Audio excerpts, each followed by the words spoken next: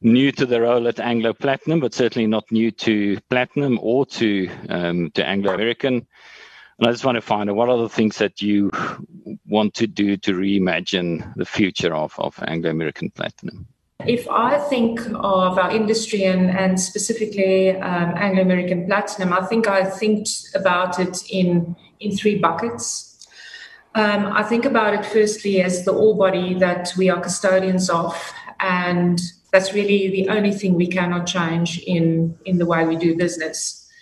I think on the other hand, the bucket of our investors' capital that we have accountability for and that we invest in really extracting the value out of the ore body. And in the third bucket, and probably the most important bucket then to bring all of this together, would be our people bucket that extends to our communities. So if I think into the future and I look at where we are today, I think the most important aspects that we should be thinking about is firstly, how do we interact with our ore body? Ensure that we are accountable and responsible in extracting maximum value. And I think the technology roadmap with enhancing our efficiencies in extracting value, in ensuring that we consider energy and water efficiency, needs to be a breakthrough for us in how we're engaging with our ore body. From a capital footprint point of view, it is all around efficiencies. It's how do we drive our current footprints to absolutely maximize the efficiencies out of it. That talks to cost, it talks to yield or recoveries.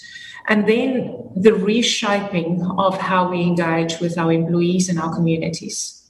I think one of the biggest impacts of COVID, we know, is the economic impact and the realities that we're going to have to deal with for a long time to come.